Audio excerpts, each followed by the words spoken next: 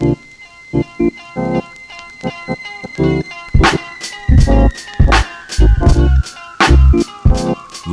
from the Paragon 7 studios, you are listening to the Lance J Radio Network. Paragon 7 Studios.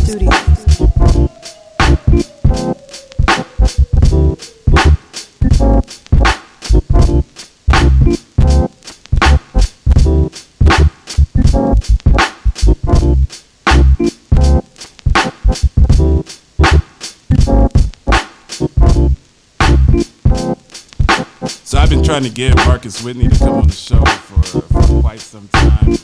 He's so graciously decided to bless us with his illustrious presence.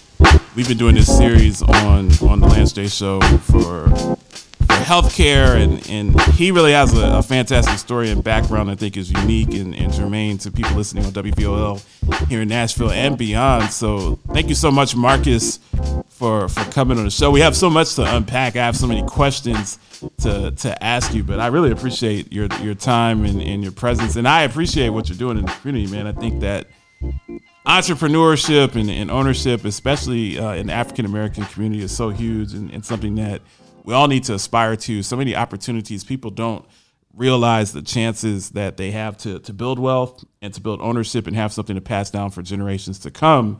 And it's people like you that really lead the way and help to shape that narrative. So we want to welcome Marcus to our show, coming and hang out with us for an hour and talk about healthcare, talk a little bit about sports. He's a part owner here in the MLS franchise here in Nashville. So what's going on, good brother, man? Thank you so much for your time. Man, thank you for having me. This studio setup is fantastic, very inspiring. Looking over the city right now, and looking forward to this conversation, man. Well, I always use the sarcastic line. I say, when the city of Nashville is behind us, we have their support. Like, I literally mean that the city of Nashville is behind us, and we have their support. And, shout out to everyone that's a part of this, the team over at Streets 99.3, some of my partners, Avriana, WVOL, Mr. Heidelberg, the owner over there. I mean, I'm not a native Nashvilleian, but this city, of all the cities I've been on air, I've been on in Philly and in Phoenix.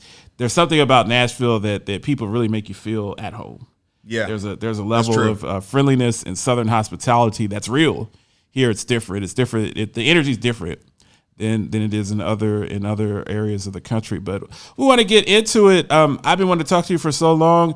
Tell us about your career arc. How did you get into venture capital and Jumpstart Nova? How did you get into healthcare? Tell us about your background and your schooling and just some of the steps that you took to be in the leadership position that you're in. Yeah, so I moved to Nashville. It'll be 21 years in September, right. Labor Day. It'll be 21 years. And when I moved here, I was a college dropout and starting a family, and I was waiting tables. And so the way to I love how everyone that comes in as a CEO or everyone came from humble beginnings. It's very rare that people were born with a silver spoon in their mouth. I was like, my daddy gave me $50 million. Yeah, and, no. Everyone has started at the bottom. No. I mean, I would say my parents didn't give me $50 million, but man, they gave me so much. And, I definitely, they moved here 15 years ago. And man, it has been just an incredible 15 years to have them here in this, second childhood of their lives, and for them to be able to see the city grow up, to be able to see this part of my career. But like I said, when I got here, I was waiting tables, man, and it was the year 2000 going into 2001. So that this was the dot-com boom, about to be the dot-com bust. And, the one way that I saw that I knew that I could sort of quickly get out of the economic situation I was in without a college degree would be to teach myself how to be a computer programmer, teach myself how to code. Now there's all this massive wave, everything from online things like Code Academy to, the good brother Joshua Mundy and Pivot Technology Schools here in Nashville. People recognize now that if you learn how to code, this is a real sort of, huge. It's an economic step change, right? I think in the year 2000, that knowledge was not widely distributed, right? And so, and the internet wasn't, we didn't even have iPhones back then, okay? So I was going to bookstores and buying books and then going home and reading and working on my little gateway computer, and eventually did learn how to make websites, use Flash, use languages that are all sort of dead now. And I got my first job at a company called HealthStream in April of 2001, which was right after the dot-com bust. So I got in the door like literally the last day before the whole bottom fell out. And that was sort of the beginning of the rest of my career here, man. I spent 7 years professionally as a programmer. From 2003 to 2007, I was a programmer and then became the director of technology and a partner at Emma, the email marketing company here. So that was like a big level up for me because it was a startup. I was the 5th employee, and then we grew to a significant number of employees. I learned what it was like to have equity, what it was like to see a company generate millions of dollars from like burning cash. So that was just very fortunate for me to land in that seat. And then in 2007, I left there, and that's when I really started my entrepreneurial career. And sort of the rest is history, but there's a lot to get into after that. No, I think that's a great story, and once again, want to highlight the fact that for those listening, and people ask me about my endeavor, I'm kind of following your footsteps. Was a healthcare executive for many years in the Blue Cross system. Have made companies literally hundreds and hundreds of millions of dollars, and I got to a point. I said, I could probably make a little bit for myself. Right. It's just I'm working 80 hours a week, and I'm getting yelled at by the missus, and I have all of these things going on. Yeah. And it really dawned on me that if you're at a director executive level, and you have so much P&L responsibility, you could go out on your own if you're wise with your money and have yourself a bit of a cushion, and you can go out on your own and use some of those same tactics that you use to run companies and be an employee, that you can go out and build something that's your own, and you're not really the enemy of your previous employers. You actually become peers, totally, as opposed to be subordinates. And I'm going through that iteration as well. Now, tell us about. I'm really interested in Jumpstart Nova specifically because I'm a healthcare guy. Yeah. And you're doing healthcare venture capital, and Nashville is really the national hub for this. I mean, all Clover, so many of these companies have started here in Nashville, and there's so much opportunity. But you specifically focus on infusing African American and minority groups and giving them opportunities to become owners as well. What got you into Jumpstart Nova, and why do you have that fire so much to really empower other brothers and sisters like yourself to be in your seat as opposed to competing with them? Well, I partnered with a guy named Vic Gatto back in 2015 to start a healthcare venture capital company called Jumpstart Health Investors, early stage company, and we're probably the most active early stage healthcare investors in the country. So we invest a lot at what's called the pre-seed stage, and then also at the seed and Series A stage as well. And what we just noticed was over the course of the 5-6 years that we were investing leading up to the pandemic last year, we were out investing in diverse companies, largely because the managers of the fund were him, white guy from the Northeast, me, black guy. And then we hired a young lady named Eller, who is the managing director of Jumpstart Foundry. So we had a relatively diverse management team. You're also from the Northeast too, right? I am. I'm from Brooklyn. Yeah, I'm from Brooklyn. That's what I thought. Yeah. So my co-host is DJ Rampage, who is first lieutenant of the Universal Flip Mode Squad. Yeah. That Rampage. That Rampage. That's my co-host. That's what's up. He's always talking about Brooklyn. Oh yeah, Flatbush. I mean, he's legit from where I grew up. He's always talking about Flatbush. He's always talking about. So he's always talking about growing up. He's like, oh yeah, I grew up with Lisa, and I grew up with all of these MCs, and Kango Kid, UTFO, and people back from the late '80s, early '90s. That's my big bro. So he's out in Phoenix holding it down. Okay, we had our show together when I lived in Phoenix, and he does mixes and kind of check-ins. But our company, he's the other half of my company, so he and I really work together. So that's funny. There's a different flavor about people from Brooklyn. I lived in New Jersey as a child. There is. So there's just a different. There's a different aggression. You come in and take over. You sort of. It's real interesting, man. Like Brooklyn had this this gritty king and queen vibe to it, right? Like it was still dirty. It's not Manhattan, right? It's right. Brooklyn, okay? So you still get it out the mud, but it's pretty gentrified over the Atlantic Station, though, man. Well, I mean, now, I mean, I moved out, before the year 2000, man. Yeah. I mean, when I was living there, that was not the case. Right. It's a different ballpark. Yeah. Gentrification has hit the entire country, though. Definitely. I mean, which is actually, I think, pretty here in the Gulf, pretty relevant. It's pretty relevant to this conversation about Jumpstart Nova, right? Absolutely. Which is about people don't know things that they aren't exposed to. What you at a minimum have to be told about something. You have to read about something in order to actually know about it. Otherwise, you're just imagining things, right? And what I was really fortunate to be able to do over the last 6+ years is be able to be in what I didn't even fully understand when I got into it was a very exclusive club, right? Healthcare venture capital in Nashville is a very exclusive club.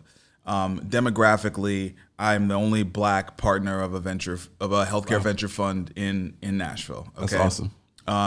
And I mean, look, it's okay, right? It's not great at the end of the day. I mean, because what that ultimately does is it creates a dilemma for me, right? Because I can't expect anyone else to do anything about increasing the access, right? I'm looking at our portfolio, and without even intentionally trying, we're investing in more women, we're investing in more black people. In 2020, we had 4 exits. 2 of the exits had companies that had black co-founders. And that's that just doesn't even happen here, right? And so we weren't even really trying, but just by virtue of who the management team was for the funds, we were making more diverse investments. And then obviously the murder of George Floyd happened. So many things happened last year. And I didn't start by saying, I know what I'm going to do in the wake of this murder. I'm going to start a fund. What I did was I wrote an open letter, because I was working on publishing a book and some other stuff. I wrote an open letter to Nashville's healthcare leadership and really just tried to connect the dots between this incredible industry that has grown here over the last 50 years and the amount of power that it has, both in this city but across this country, right? Across the country. Yeah. And the fact that it just so happens that it started in 1968, which is the same year that Martin Luther King was assassinated 3 hours away in Memphis, right? And so if you fast forward 50 years and you look, well, okay, the leadership of our industry here is largely represented in our healthcare council, Nashville's healthcare council. Well, let's look at the makeup of that board. 30 people, there's one black person. Let's look at the makeup of the leadership teams of these companies. We're talking 95% and higher white people in leadership positions. And, I just had to connect the dots for them and just say, listen, this lack of access to leadership opportunities is directly connected to the health outcomes that you're saying you're trying to work on. It's directly connected to the inequity that's happening in our city that you're saying you're trying to work on in your nonprofit board meetings. It's like it's in the way you're operating your businesses. Right. So that conversation led to conversations that ultimately started Jumpstart Nova, which is the first black healthcare venture fund in America. Wow.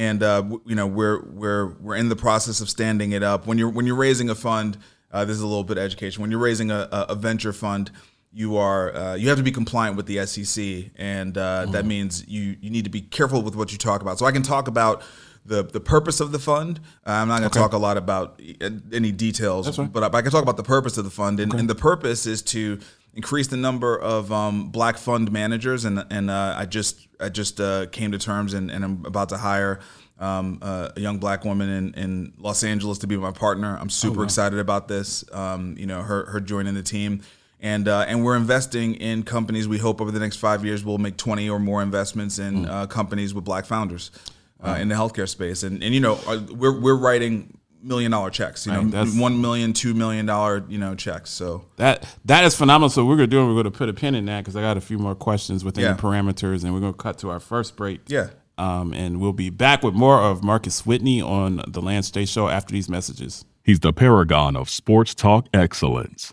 the Heisenberg of broadcast radio, the Wolf of Wall Street.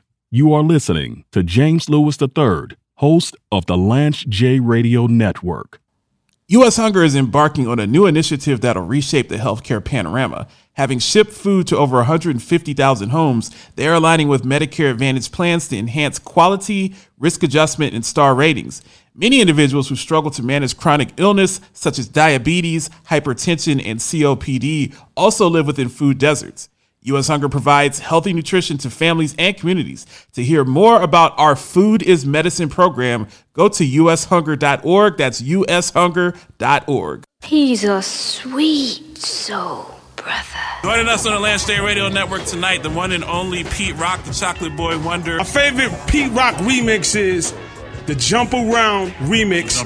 And the Public Enemy, I Shut Him Down. Who do you rock with that's some of the young bulls that's out in the industry today? Well, I definitely say the whole Griselda clique, and then I'll say the TDE clique, and,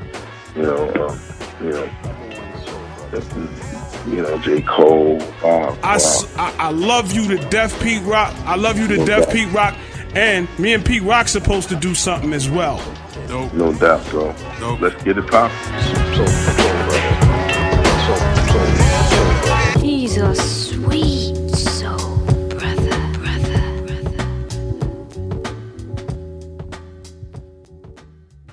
At Industrious, we don't want anything to get between you and your great day. That's why our private offices and suites come with everything you need to safely connect with your teammates in person or over Zoom so you can make every day a great one. Go to industriousoffice.com. Enjoy a great day at Industrious on us when you book a tour at industriousoffice.com. Yo, this your boy Rampage. Shout out my boy DJ Cam. Free Agent Radio. It's official. Land to land, state to state, sea to sea. It's going down like this.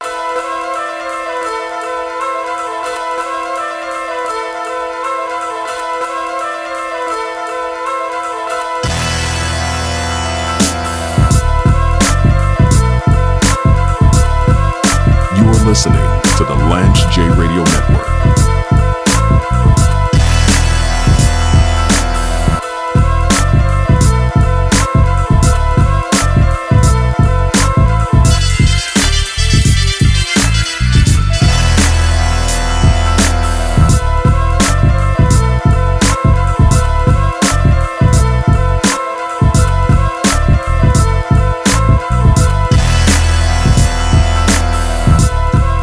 Back on the Lance J Show, I'm sitting here with Marcus Whitney,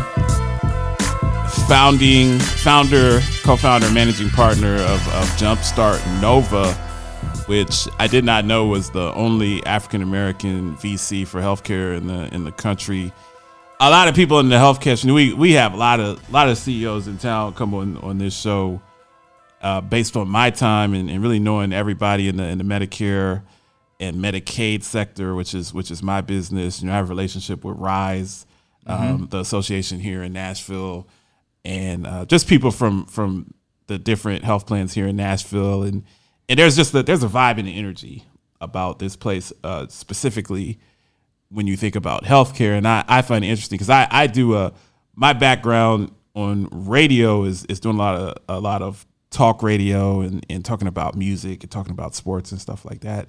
And what I'm doing is unique because I actually will bring in a CEO and I'll say, hey, we'll talk about CEOing for 30 minutes, but I'm also going to ask you what you think about the Titans and signing Julio Jones and if that's going to matter or not. And I'm a Colts fan, and then we're going to argue about that. And then everybody that comes in here, they have to deal with my obnoxious love for the Ohio State University. I noticed. And ripping on Tennessee. But Black entrepreneurship is so important. And I teach, and I really want you to speak on your perspective of it. I always tell people salary is good, and we all need benefits. You'll make less in salary when you start as an entrepreneur than you did before. But the difference is you'll ultimately make more in salary if you're successful, but you have the opportunity to have valuation. Few people understand that if they own a company, that there's an opportunity to get a valuation on that company. Whether it's assets, whether it's supply chain, whatever it is, whether it's intellectual property. And there are people, Marcus, that I've observed walking around, they got $1 million in their head. They got millions of dollars of IP in their mind, but they never put it to paper. So they're in a cycle where they're working for someone, and they may be doing well. They may not be doing as well as they want, but they're working 70 hours and dealing with bosses, dealing with incompetence at times, dealing with racism for our people, dealing with sexism, dealing with transgenderism, dealing with whatever the ism is, whatever the structure is. By investing in yourself, you really have an opportunity to build something that's generational. And it's not always wealth, but it could just be ownership of something. It could be a side hustle. It could be something to pass down to your children. It could be something that takes 20 years. You strike oil year 20 and you go from making 50 grand a year to making 5 million a year. But as African Americans, we don't always give ourselves that opportunity. I was never taught that in school. I learned it myself. What are some of your fundamentals on entrepreneurship and strategy for becoming entrepreneurs? Moving into, if someone's listening on WVOL or our syndicated affiliates around the country, and they want to emulate what you're doing, they feel like they have a good idea. They don't want to go to Shark Tank and have Kevin O'Leary take half of their business for $75K. They want to invest in themselves. How does one do that?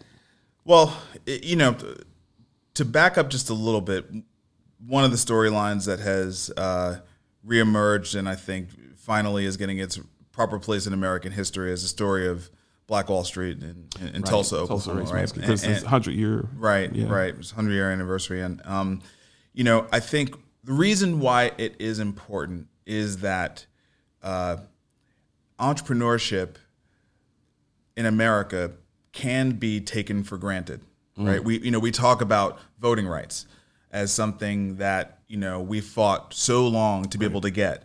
The right to be able to live in any neighborhood, the right to be able to go to any school. We talk about those things.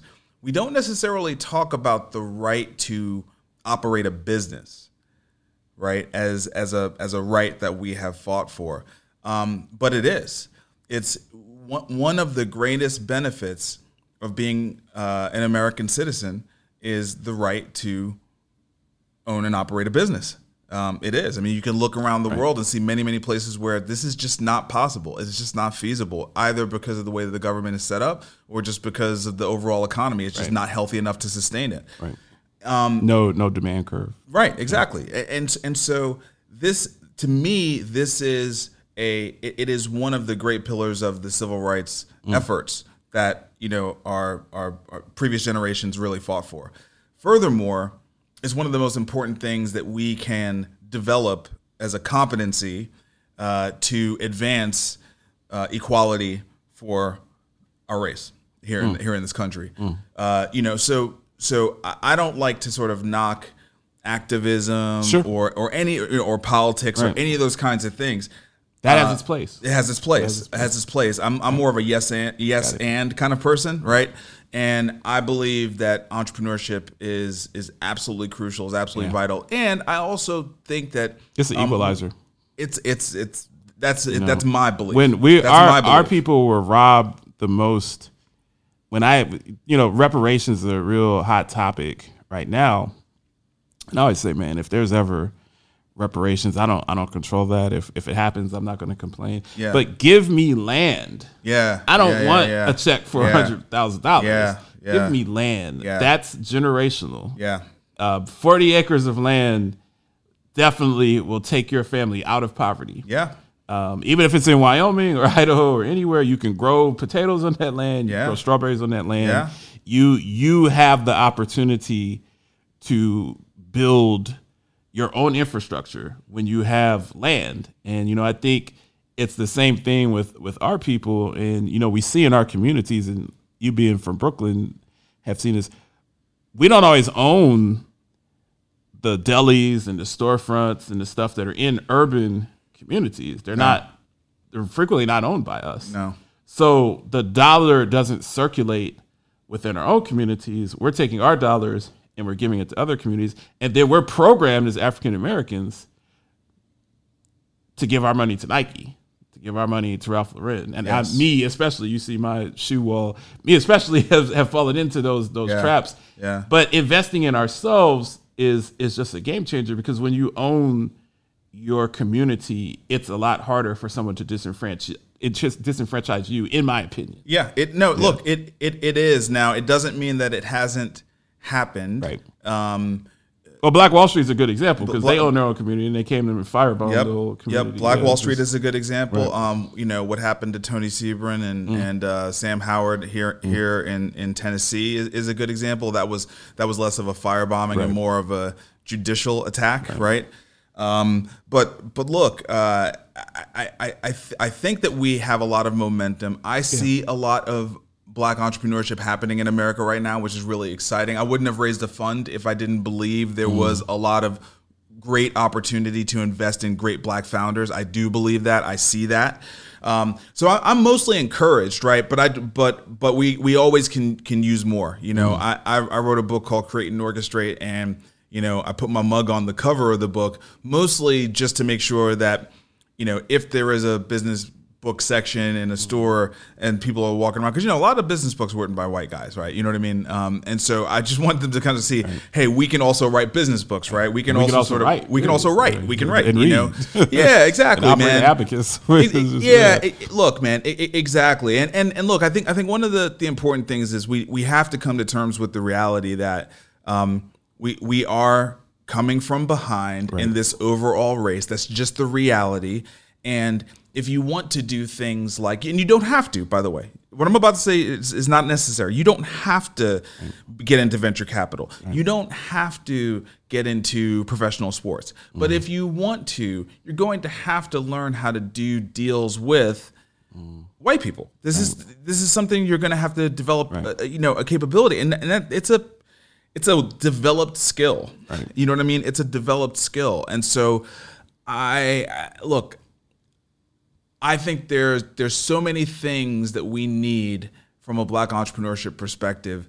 I'm just trying to cover a particular segment of that and demonstrate that there's a possibility there, and it's not just supposed to be me here doing this. Many more of us can be doing this. There's no question in my mind. More of us can be doing this. No, that makes a lot of sense, and that kind of leads us into our second break. I'm gonna come back. I'm gonna start asking you about the soccer, the MLS stuff, because I find that to be fascinating as well. And I'm a huge Columbus Crew fan, and have had a chance to go to one soccer game here in Nashville, and it was a really good experience, and just see MLS proliferating and just growing and getting bigger and bigger. That's very exciting to me personally. So we'll be back more on the Lance J Show after these messages. Paragon 7 Studios. Mr. McDowell. What is it? Sir, I was wondering, did you happen to catch the professional football contest on television last night? No, I didn't. Oh, it was most exhilarating. The Giants of New York took on the Packers of Green Bay. And in the end, the Giants triumphed by kicking an oblong ball made of pigskin to a big H. It was a most ripping victory. Son, I'm just going to tell you this one time. Yes, sir. You want to keep working here. Stay off the drugs. You are listening to the Lance J Radio Network. Rampage, the first lieutenant of the Universal Flipmo Squad. Ate off like the assassin, now I'm blasting, I'm taking over. Stick you for your blue Range Rover. I told ya, Rampage, a real life soldier. Been in the game since the age of 13. James Lewis. Dwelling south of the Hudson, New Jerusalem in seclusion, using fake pseudonyms. I'm true bad, my travels like a schizo and 2 tabs with do-rags hanging from my pockets. What, boy? You are listening to the Lance J Radio Network. This is your boy Rampage, First Lieutenant of the Universal Flipmo Squad. Learn more about group insurance benefits with Engageit Health. Call to speak to an advisor today at 832-219-5829. Tell them that the Flatbush King sent you.